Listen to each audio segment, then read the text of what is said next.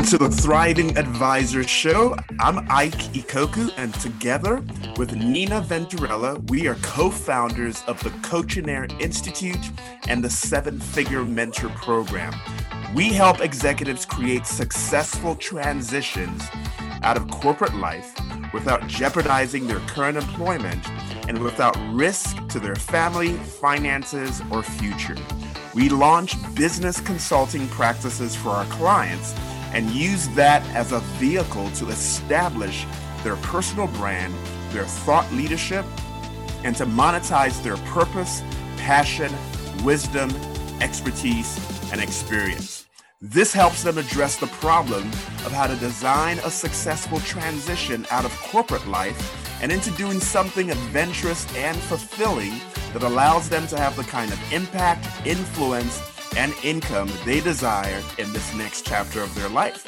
We believe that executives who have been thriving in the boardroom with their responsibilities to their current employer can also thrive outside of the boardroom in their post-corporate life. We know that you have relevant experience, expertise, as well as a unique message and or a passion project that can positively impact the world.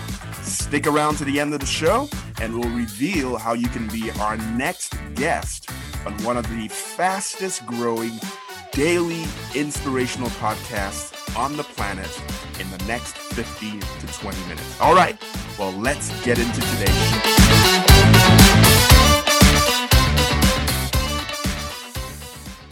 Hey, welcome to another episode of the Thriving Advisors podcast. With me today is Jonathan Goldhill, and Jonathan's got some rich experience in the coaching space, working with entrepreneurs and business owners. And so I'm looking forward to our conversation today. Jonathan, welcome to the show. Thank you very much, Ike. Pleasure to be here. Pleasure to have you. So I'm gonna hop right into it, man. And I'd love for you to just start off by telling us a little bit about your company and maybe what you guys do at a high level. Sure. So my company is the Goldhill Group. It is basically me. I use some outside folks to help me just support the infrastructure of my business. I'm a business coach who focuses on companies that are either growing fast and want to get more control over their business, or maybe they're growing too slowly and they need help with putting a roadmap in place. I'm basically a business coach that looks at how do you strategically grow this business.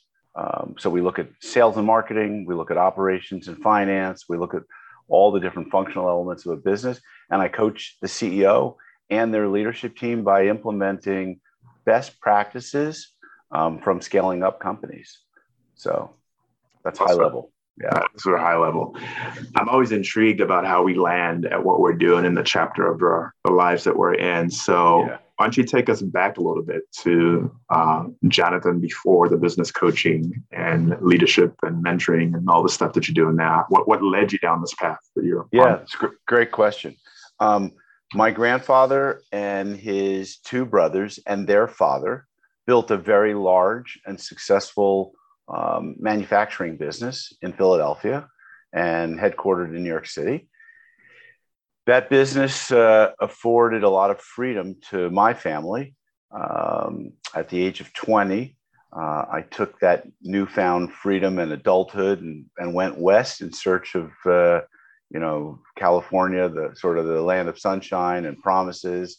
I know a lot of people will go to New York City when they want to get into theater or acting. I wanted to go into California so you could sort of like find yourself and find my inner bliss, if you will. Was a surfboard part of that? No, a surfboard, Ike, was never part of it. And I'm embarrassed to admit that I don't know how to surf, but running on the beach, cycling, doing yoga.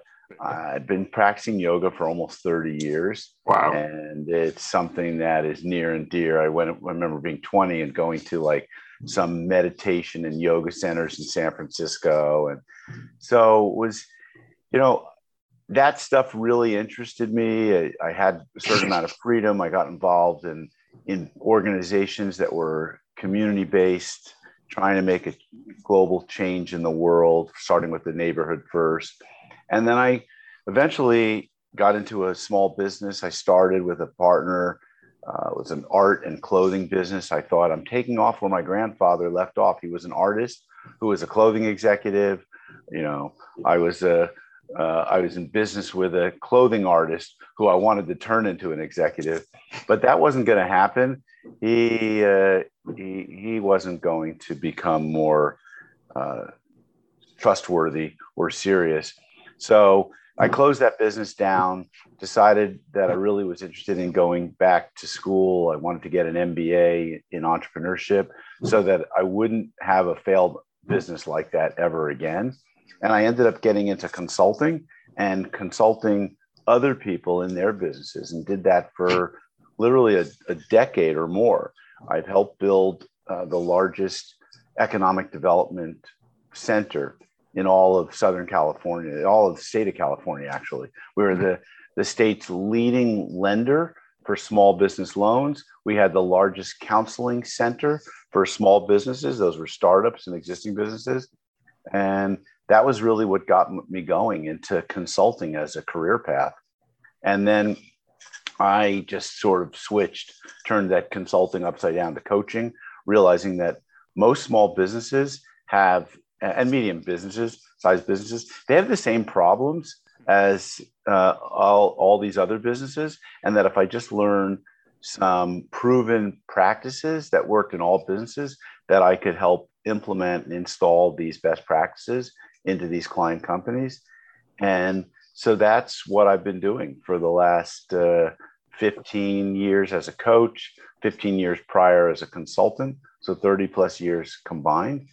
And so at full circle, I thought, why are most of my clients family businesses? And why are most of them the next generation leaders in family businesses? I found that when the older guys my age and older, would hire me to coach them or coach their child, that those engagements didn't last more than 6 months. The child wasn't that committed. The parent wasn't really that invested. It didn't think that the child could change. But when the young adult who was 25, 30, 35 years old contacted me and wanted to make changes in the family businesses that they were basically born into or inheriting or getting an opportunity to run, that we could really do a lot of things together. And that's why I started coaching next generation leaders, or the rising generation in family businesses. Interesting. There's an important distinction there that I think you would serve our audience well by delineating between two words that are often thrown around in our space. And I think, more than half of the audience doesn't really know the difference between the two. So you started off consulting, you transitioned into coaching. In your mind, what's the most effective way to delineate the distinction between consulting and coaching?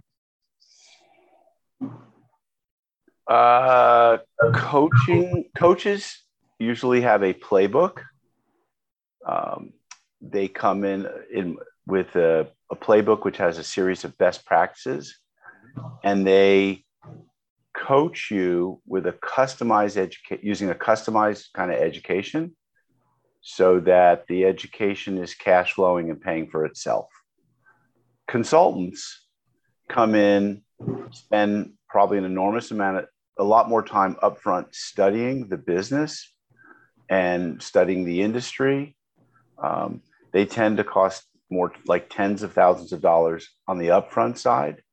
And then they make recommendations for what you could put into place. So there's usually a deliverable. There's a deliverable being a report, some kind of a product that they then implement and install into the business, or they just leave you to implement and install. Mm-hmm. So I think that's kind of how I see the distinction. Cool.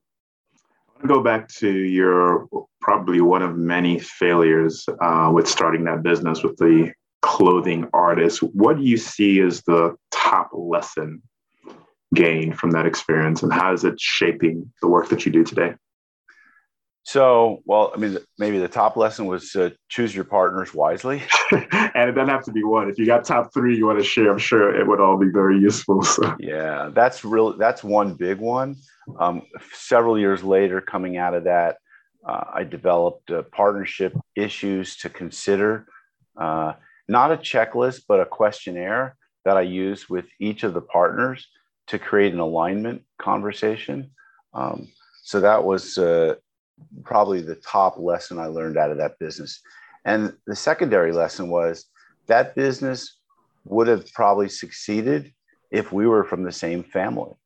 So, like I said, so my grandfather was an artist who painted prolifically and was a very successful clothing executive. And I thought, wow, I'm taking art and clothing and literally doing art on clothing. This is going to be a really successful business. What was missing was that my partner and I were, we met at a party, and that should have been where we kept it. It was a party the whole time I was with him. There was no family. It felt too much of a him versus me. At one point, he said to some people when he was under the influence of drugs that he was going to die, live rich and die broke, and that he would basically take all the money that I had that I would make available to put into the business, and he would spend it right down. So he was going to take me down with him. And like being, living rich is great. Dying broke, that's a tough thing to manage. I wasn't going to put my trust into his hands. So I think that, you have to understand that like family businesses have a different dynamic. You might be fighting a lot as siblings, but no one's probably going to have your back like a family member is going to. Gotcha. So you shared something I thought was interesting about the kind of work that you do. When the older proprietor founders brought you in, engagements weren't as successful as when the younger successor actually took the initiative. What do you see as some of maybe the biggest problem in that family business? In that dynamic, I mean, think of if maybe your parent wanted you to do something when you grew up. I remember my grandmother wanted me to be a lawyer because that's what her son, my father, was. Sure. And unfortunately, he died when he was 35. I was 2. And so up until the age of 20, I thought, I'm going to go to Yale Law School, just like my dad, and I'm going to become a lawyer, just like my grandma wants me to be, and I'm going to love it. And then after one intern summer as, clerking or whatever, intern for a law firm, a lawyer, I hated this. Horrible work. I really despised what lawyers did for the most part. Yeah. So, that was a big aha moment for me, is that the motivation has to come from within you. If your parent wants you to be, in the family business and you don't aspire to be in that family business, maybe you have an entrepreneurial, like I find there's a lot of children of entrepreneurs that are become entrepreneurs themselves, and they have no interest in mom and dad's business. Your mom and dad started a print shop and they got into sign graphics, and it's a nice business. It's maybe throwing off, hundreds of thousands, maybe $1 million of income. And they think, there's nothing proprietary about this. I could start an entrepreneurial business that would have a much more of a barrier to entry, and I could be have a much bigger business. I want to do it myself. So that motivation, you can't take what the parent wants and put that like as a blueprint on the younger generation and know that that's going to line up, and that younger generation is going to want to do what the older generation wants them to do, and vice versa. You see too often, you see parents who started a business, built a business, they still work really tirelessly, and then they bring the child into the business, and the child has a sort of kind of a laissez-faire, sort of lazy, maybe entitled kind of a, attitude. And the parents like, look, could you coach them up? Maybe I just want to see if they've got the motivation or the interest. And, the engagement doesn't last very long, because I quickly come to realize, like, this kid's not really he's not hungry. Yeah. You can't, I was going to say you can't teach hunger, but you probably could. I just don't know.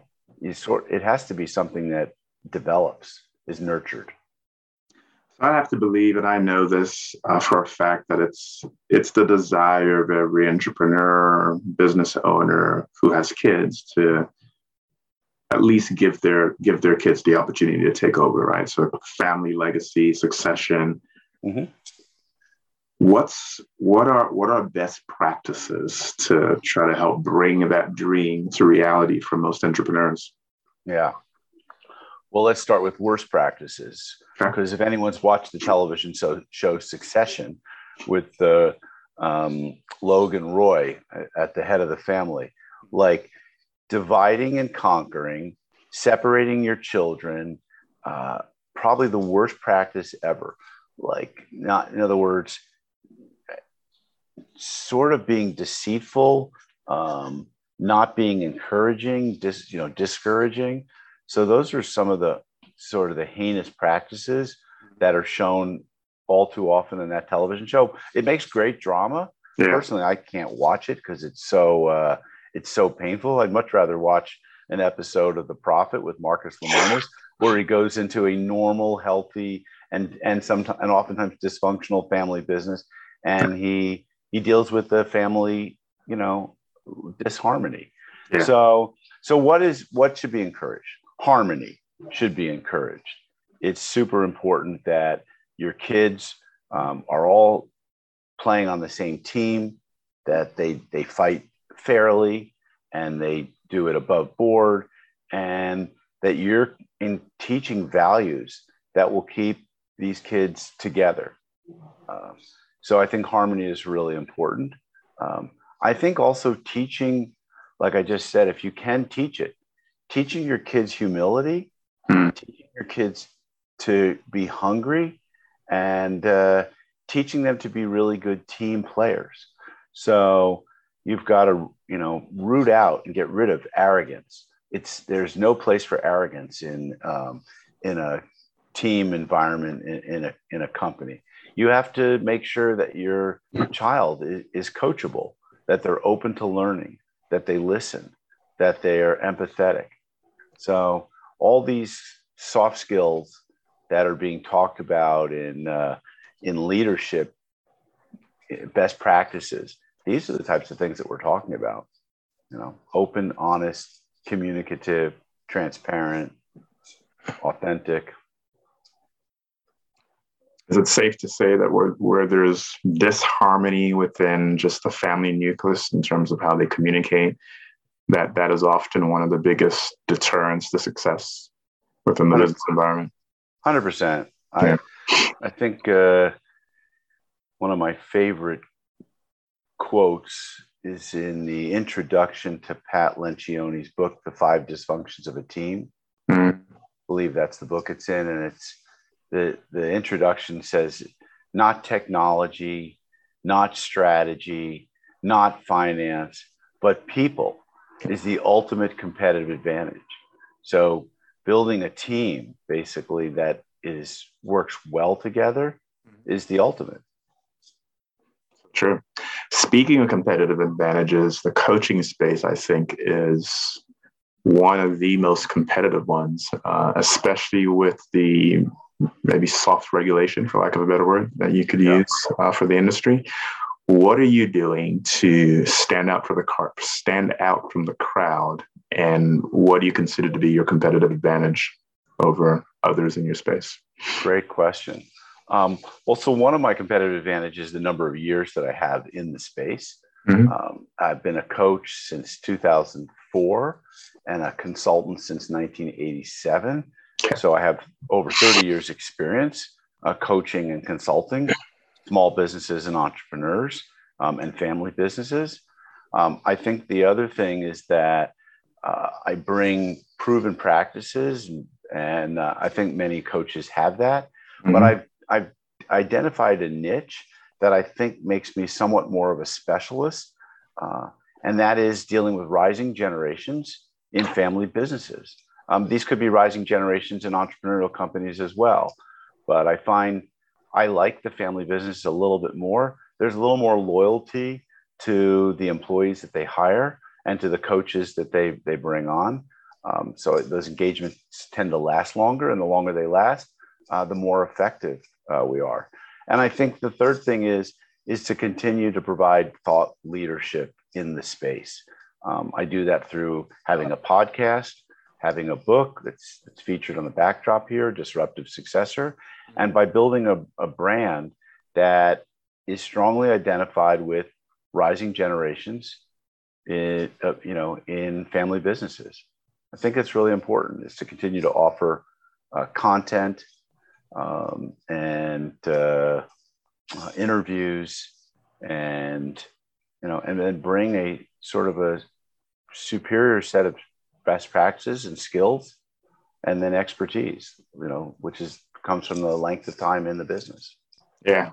I'm a big believer in the brand you and going about being very intentional about sharing, expressing, communicating your thought leadership and something you're passionate about. I think is probably one of the best things you can do for yourself, which leads me to the title of your book, Disruptive Successor. So tell us a little bit about the impetus for that and what leaders can expect. Yeah. So, the impetus for writing this book was that I wanted to sort of stand out in the marketplace. Mm-hmm. I wanted to own some words in the marketplace, which I do. If you type in Disruptive Successor, I certainly own that. Now, if you're a parent, you probably are kind of cautious about hiring a coach who's going to be coaching your kid to be a disruptive successor. But if they talk to me, I think they'll understand that I'm not talking about overthrowing their leadership. It'd be a gradual overthrow. And that's something they should want, unless they have no other dreams and desires than just to, die at their desk or in their factories, right? We want older people to go out and explore and experience life. And we want younger people to learn what it's going to take the business to the next level. And they're going to have to disrupt several things. A younger rising generation, first of all, is going to bring technology into the business where it probably either didn't exist or didn't exist in a really big way. And I'm not just talking about, Microsoft Office programs. I'm talking about, full enterprise resource management programs that are fully optimized for mobile so that people can be knowing what's going on in the business without having to physically be there. So sure. Technology is one big thing. They're also probably going to have to get rid of some of the dead weight or older people that have been in the business. Now, I'm not in favor of just like getting rid of older people. I am one of those older people, but those older people are going to have to adapt to the changing times. They're going to have to learn how to use these technology applications so they can be a vital part of the business. They're not going to be able to do things the way things used to be done, where it was maybe very informal. So there might be some more corporate type processes that are put in place. And the final thing is there's going to probably has to be some kind of transfer of ownership, transfer of equity, transfer of control. And that's got to be done. And that's going to be somewhat disruptive to the way things are currently. And so that's what I mean by disruptive successor. And so my book is basically a playbook for how leaders, rising generation leaders, can put this into place. Fantastic.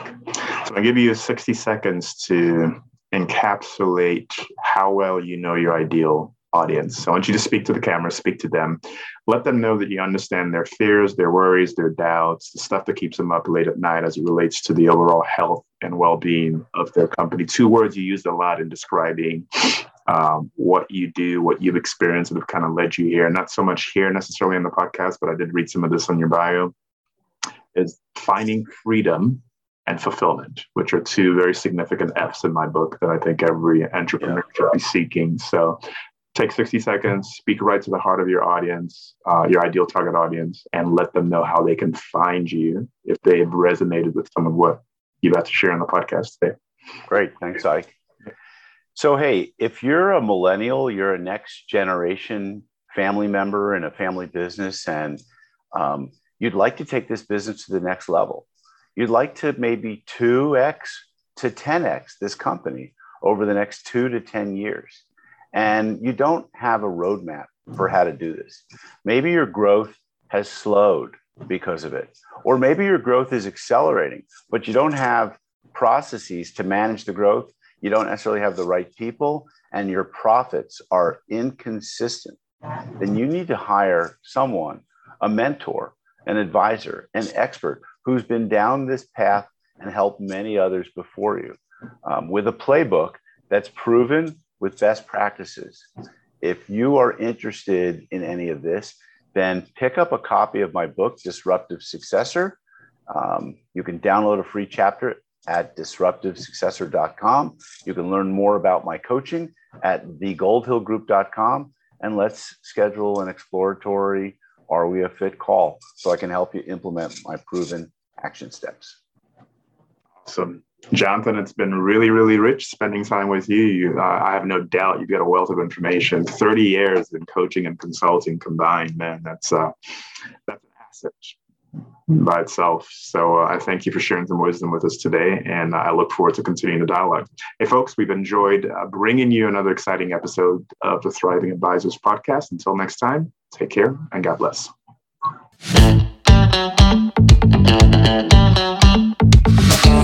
Welcome to the Thriving Advisor Show. I'm Ike Ikoku, and together with Nina Venturella, we are co-founders of the Coachinaire Institute and the 7-Figure Mentor Program.